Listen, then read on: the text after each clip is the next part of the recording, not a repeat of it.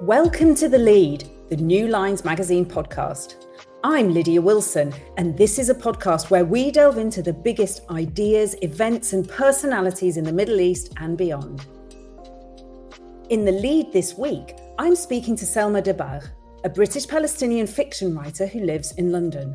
Her first novel, Out of It, published in 2011, follows the lives of Palestinian siblings in Gaza, London, and the Gulf in the midst of occupation, religious fundamentalism, and political divisions.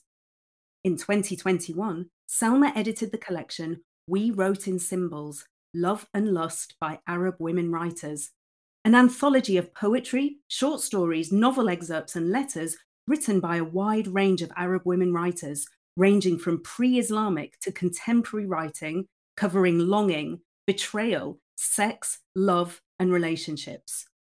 Selma is currently completing a PhD in creative writing at Goldsmiths University and finalising a novel set in Jerusalem in 1936. Selma, welcome to the podcast. Thank you, Lydia. It's good to be here. Thanks for inviting me to New Lines.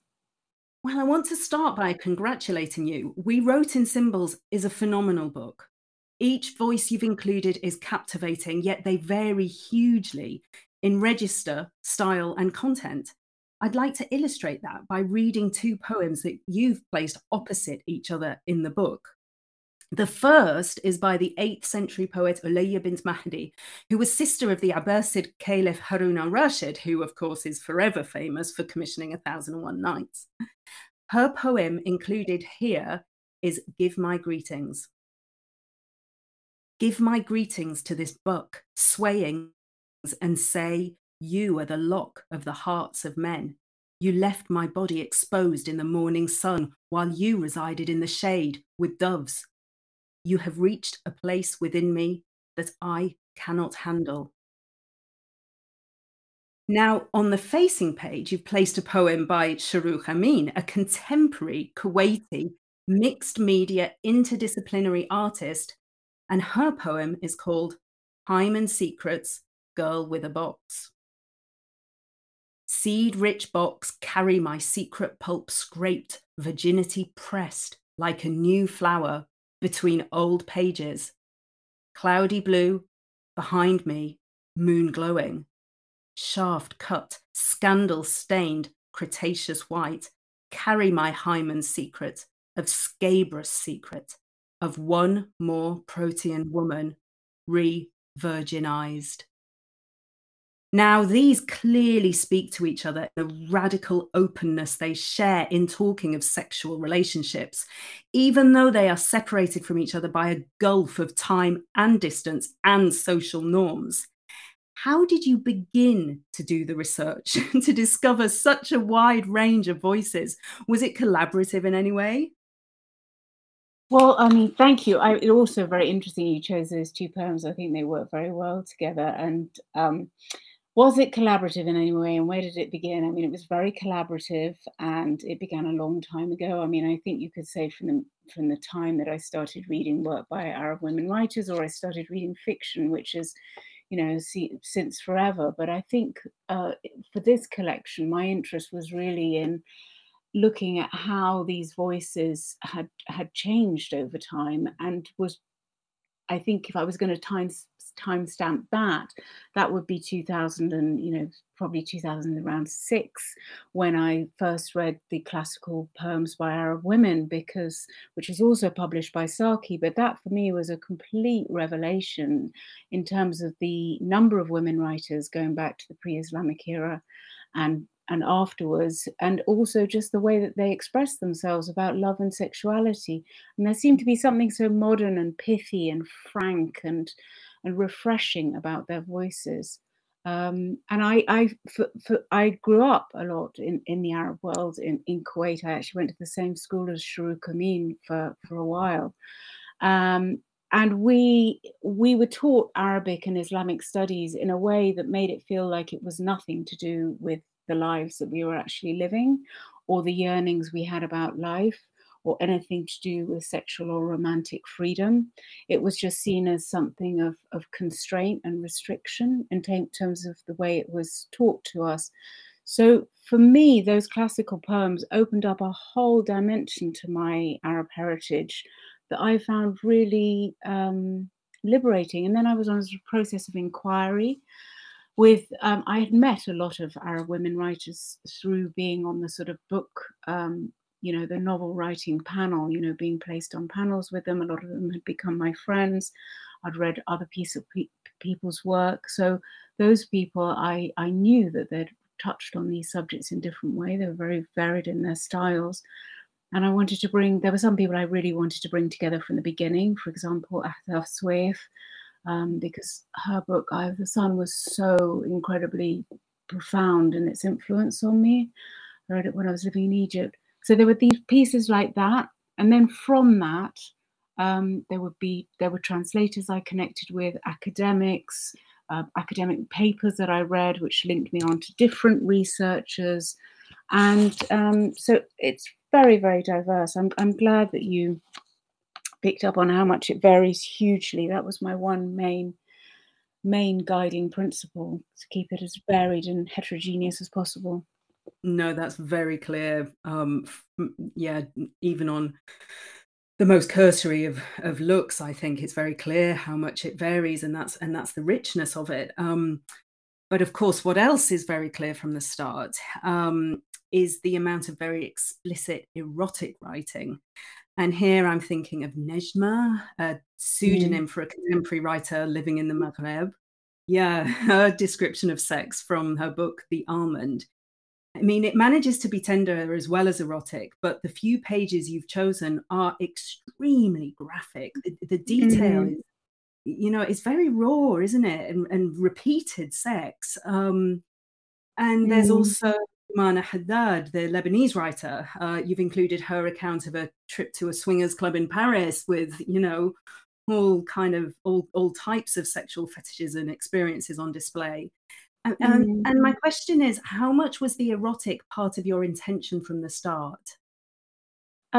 It was an intention from the start, and I'd had actually Najma's work when it came out was quite controversial. She's one of, I think, the only writer in the collection. I have no idea about her identity, where her whereabouts. I haven't had any direct contact with her, and her book was a big bestseller when it came out.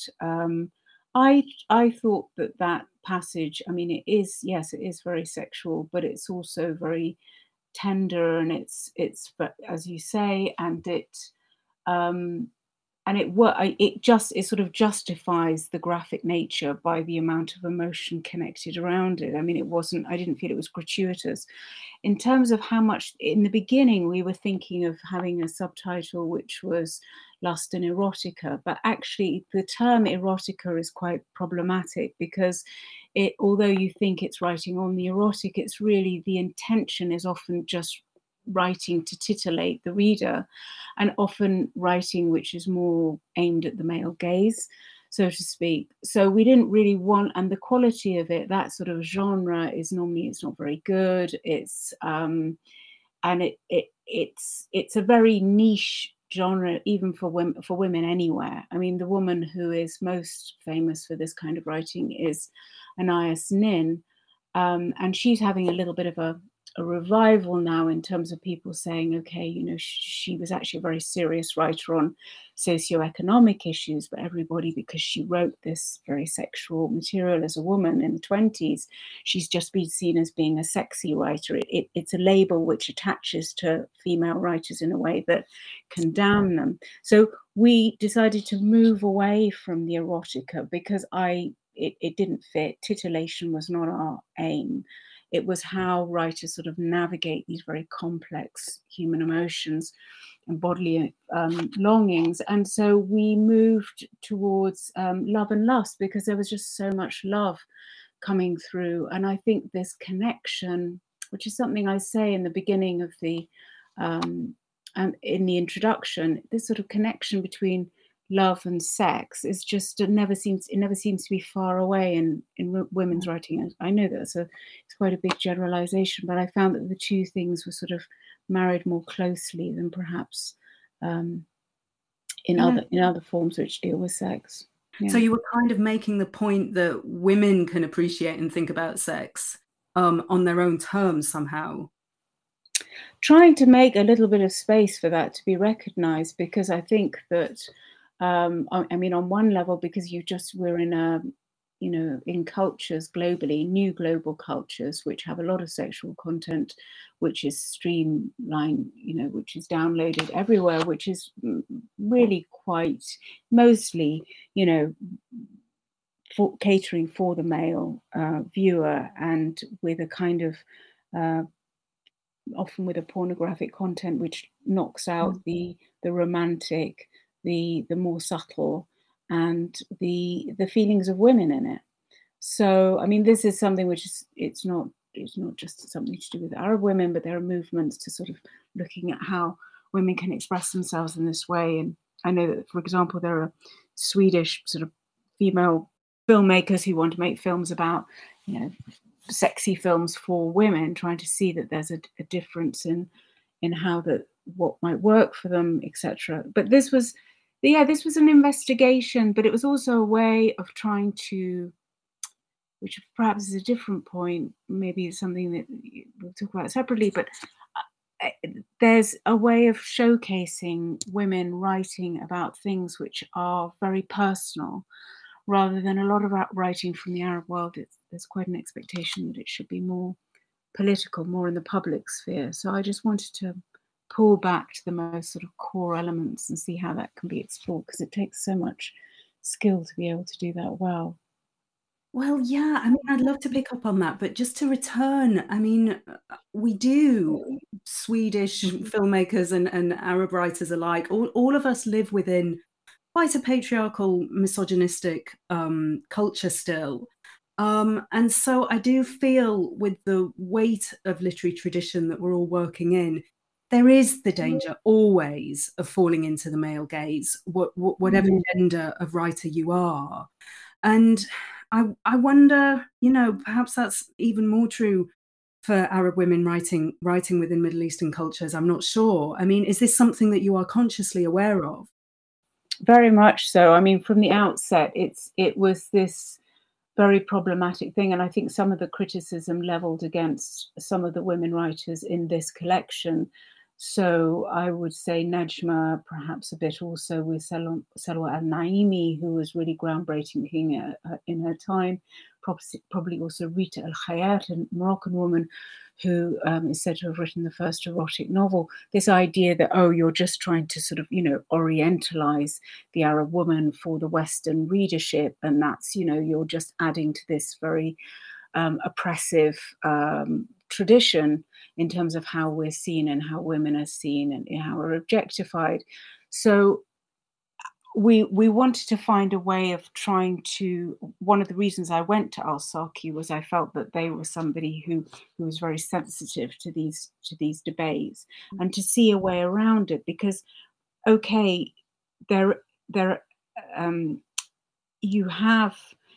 you have other writers who are trying to sort of deal with these personal issues, and they're not dealing with it in order to titillate. They're dealing with it in order to express themselves and to add emotional movement to their storylines. And so how can we make a space for them to do that without it being seen to be problematic in that way? So part of the idea was to just make it a broader range of voices, and all very literary. It's not something, and the way that we've the cover was designed, the way that it was placed, and I wanted to get somehow a feeling of intimacy with it, which was somewhere between a harem and a book club. The idea of, because I've always been part of book clubs, and it's like that's something that women often end up talking about within these spaces. And so it was a way of communicating about the body across cultures, across the era, because we're also very different in terms of how we feel about these things. And it was a different, I don't know if that completely answered your question, so please do pick up on it. To be honest, it just brings lots more, which is great. I mean, I have to say that was going to be one of my questions about a potential exoticization, because especially when you tie how much explicit material there is to the title, because you do explicitly say by Arab women writers. Now, Arab is always a contentious category from many different perspectives. People have argued about Arab, but here, where the original language of some of these pieces is not actually Arabic, some were written in English or French, there is even more ambiguity, because if the identity isn't around language, you're implying that there's another basis for the category of Arab, such as ethnicity or culture or something like that. And I thought that choice did run the risk of exoticizing Arab women through, in a way that the West has been fetishizing the Orient for centuries. Right. Well, I mean, it's, anything that is published on this subject is going to run the risk of falling foul of some sensitivities. I wanted the grouping because it's more as a sort of self-identification. It was kind of a bit of a personal exploration for me. And I have a lot of hybrid writers in it, who are between Europe and the Arab world.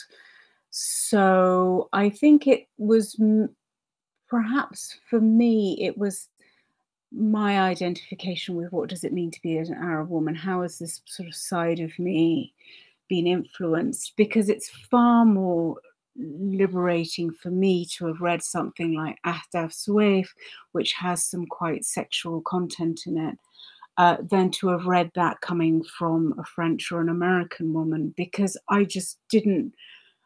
I just felt that it's a kind of a way of addressing your body that is perhaps was a bit distant to me. I can't quite. It's quite difficult to explain it subtly without falling into gross generalizations. But I think that I just gravitated towards it because it's sort of like, you're people who feeling that these writers are sort of coming with some of the same constraints and ideas of shame and transgression that perhaps I grew up with, that it makes them very interesting for me, because it's like that kind of, it's the empowerment and the idea of bravery and the idea of like developing your style around the subject matter. And there are some pieces which are very provocative and they're very in your face, and they're very I found it quite difficult editing because I'm quite I mean, it's just, it's a lot of very sexual language, and you sometimes wake up after, looking at pieces very closely and you're in them, and then you come out in the morning and you see them all together in a, and you think, oh my God, there's just so many, so much genitalia here. I can't really handle it. But you kind of, but some of the provocative voices I find interesting, because I do think that that's something to do with, if you live, it's like children who have very strict parents are often the most rebellious. If you're living under a prohibition that you can't do things, that sometimes you often get these voices coming through saying that, where they're completely, resigned to shocking and resisting everything because they don't accept the curtailments that they have to live under. So I felt it was important to include those. Have you had any pushback from this aspect? Anyone overly shocked by the fact that women enjoy sex? No, I mean we've also really placed it quite. We didn't sort of place it in a way that we wanted to invoke a huge amount of scandal or to kind of frontline those aspects of it. But have we had shock in terms of? No, I think we've moved on from there. And I haven't had. I think the response. I've been really pleased. I think the response has been very positive generally, and mainly from women in terms of the issue of the male gaze. But can I just revert to this point about Orientalism, because it's something I sort of struggle over, and I think that you have this issue. Like, I mean, post Said, we're all like very sensitive about how this region has been portrayed and portrayals of it. But within these portrayals, there are kernels of truth, and it's particularly around issues of sexuality, where there's been a lot of distortion, and it's like somehow you have to. This was an attempt, in a way, to strip off that kind of gaze and just get into these, to get back to these old poems and to get them to a broader audience, and that was part of it, and to sort of, just shake up some of the stereotypes. Because, I mean, to go back to book clubs, I'm in one in London, and it's so hard to get anyone to read anything from the Arab world. And I've even had any literary fiction. I've even had journalists saying to me, look, who specialise on this subject, saying that Western readers will just tell them, look, it's too depressing. It's not somewhere I want to go. So I was trying to just see, okay, because these women are so incredible in this collection. I feel just that I'm as proud of the biographies as I am of the works, because they're all doing like so many different jobs, speak so many different languages, a lot of the modern contemporary ones. Some of them have been, have gone on trial for their writing. Other ones have been banned. They've had all kinds of different pushbacks, and they're sort of prepared to be to stand with their convictions. And I think that they're a kind of, I don't know, they're just role models in a funny way. They do. They come across as incredibly strong and very powerful, clear voices. So you've definitely achieved that. They do come across as role models, I'd say. But thinking about what you just said about it's a struggle to get people to read voices coming out of the Arab world. Did you have an imagined or an intended audience for the book? And did that change at all over the course of putting the anthology together? Yeah, I think this question of who you write for, it's so interesting, particularly with bigger projects, because your writing, it does change. You can be writing a novel for you can spend years on a novel, and at certain points there'll be chapters where you're really thinking of one person that you're writing it for, and sometimes you come back and you reread it and you think, what if somebody of this ethnicity or political persuasion was to read it, what would they think? And then you have to revisit with that in light. In the beginning, I just wrote it for women who I would say are kind of like me, are like sort of straddling between the two cultures, and don't and are just interested in knowing more about other women in this kind of grouping or their writing. And then just to I was hoping that it would enable there to be more interest in the writers themselves and the rest of their work. That's why there are so many of the contemporary ones in it. To just sort of showcase them in terms of the delicacy of their work. And it was quite interesting during the process of it, because some of the writers who I commissioned pieces from, they had stories that they hadn't really shown anyone before.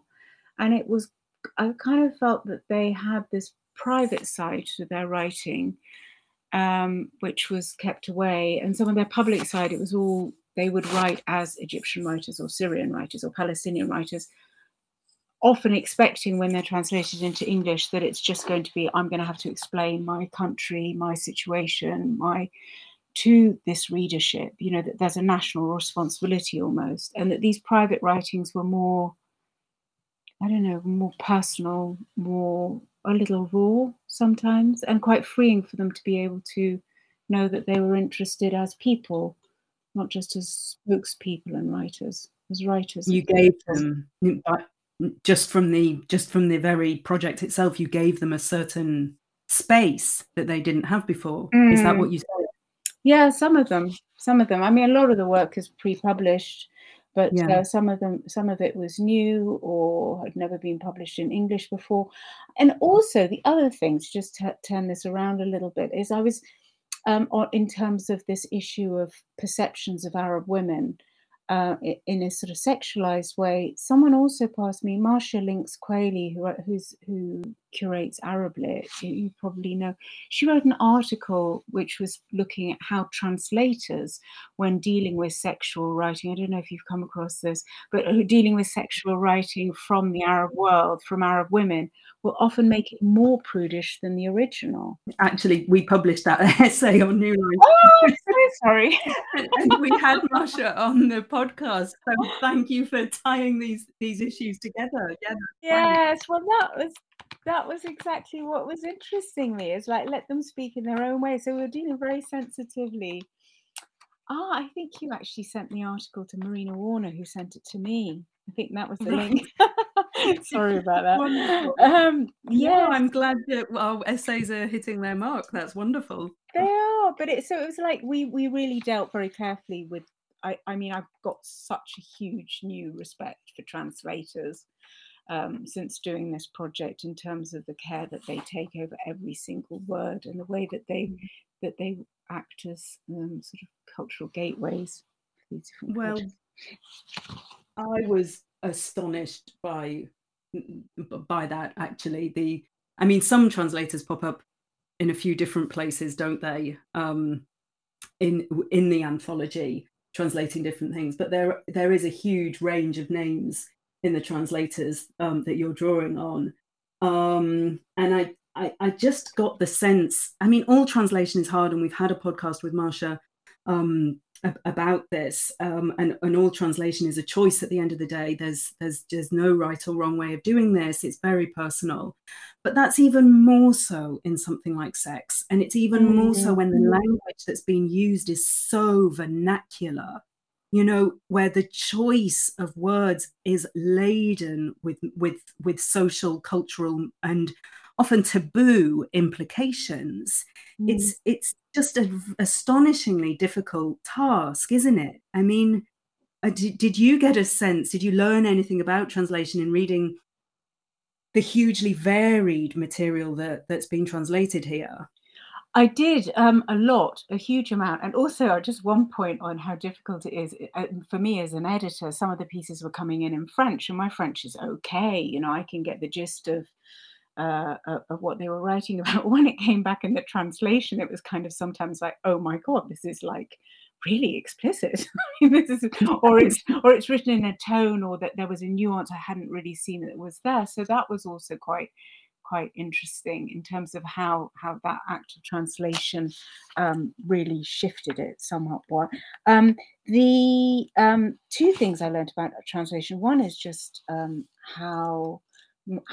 what incredible ventriloquists a good translator can be, in terms of capturing the voice. It's like, you have actors who you feel that they can only kind of play one part, which is a variation of themselves. And there are other actors who can be completely transformed. So perhaps that sense of a strong self is lesser, but they can slip into the body of the part that they're playing. And I think with some of the translators had that extraordinary range of style from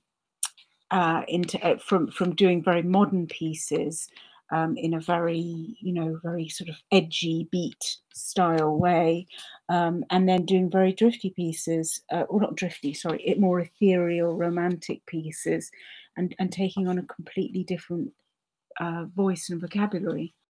Yeah, I'm endlessly impressed by all translators, to be honest. But in this case, yeah, it's particularly tricky. Particularly tricky. And also, I think, to just highlight like the work of translators, like someone like Alice Guthrie in this, who single-handedly has gone through this act of literary recovery of the work of Malika Mustadraf, and learning the Darija,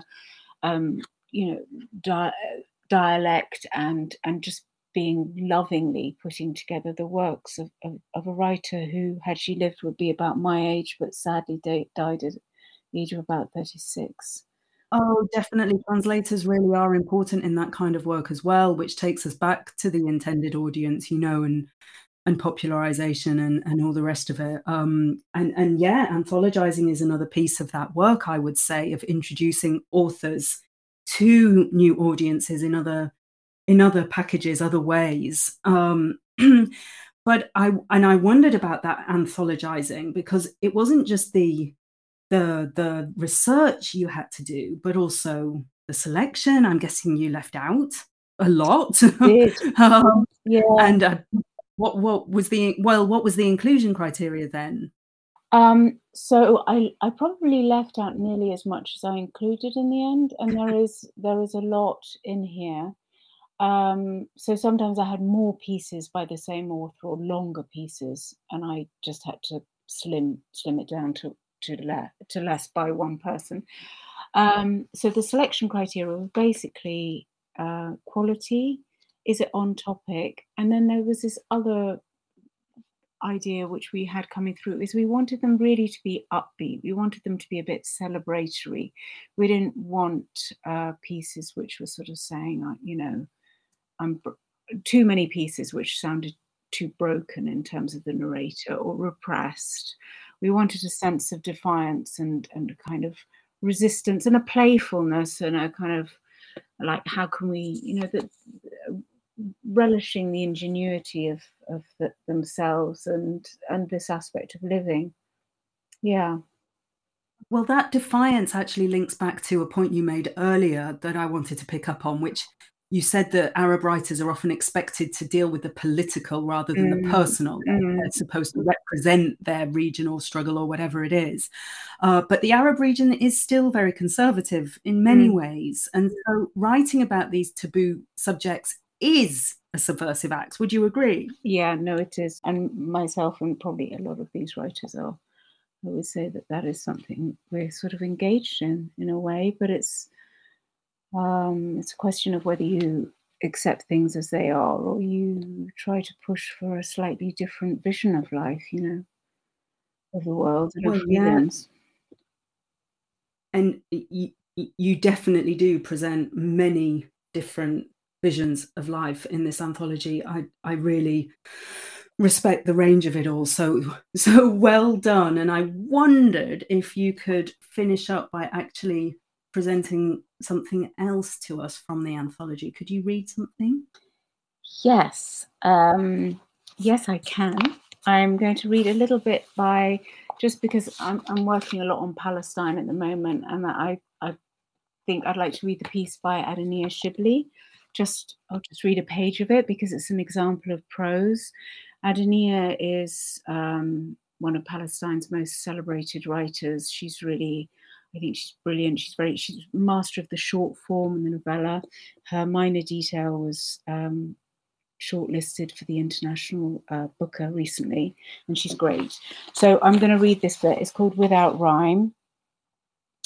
They had just made love when he said, "Love maker." She waited a moment, enough to regain a little confidence, then said, "Love maker, not lover?" And in a strong, clear voice, he replied, eyeing her dim figure on the sofa, "If you like." He was still holding the tissue he had used to wipe himself a minute before. Then he repeated, "Love maker." And she repeated after him, "Love maker." And he smiled and she smiled after him. It was approaching 2:30 in the afternoon, their first lunch breaker, he realized, our first lunch breaker. She laughed. Not that she had any desire to laugh, but his presence made her feel so weak that she was close to tears at any moment. She considered leaving, though she had only arrived at 2. But he went on cheerfully, icebreaker, pacemaker, salt shaker, but she could only think of the word sofa, which did not end in "cur." There he sat, silently inviting her to say a word with the same rhyme, but all that floated back to him was a faint hum, which had begun again to issue from the walls and furniture of the house. He had heard the sound before while sitting on the sofa, smoking an old cigarette and waiting after her.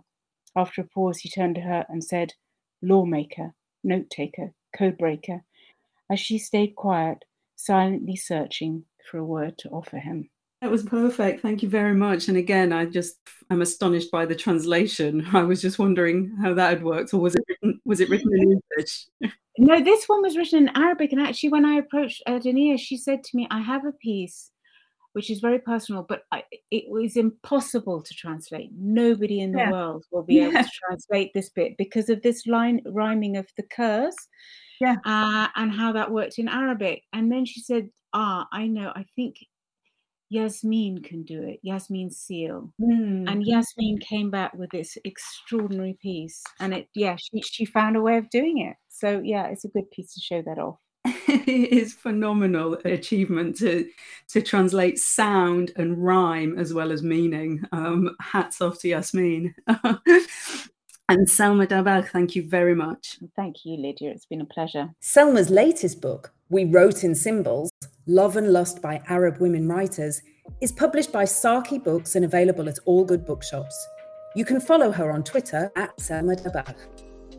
This has been The Lead, the New Lines Magazine podcast. This week's podcast was produced by Joshua Martin and hosted by me, Lydia Wilson. For more like this, subscribe to The Lead on your favourite podcast app or visit our website, newlinesmag.com.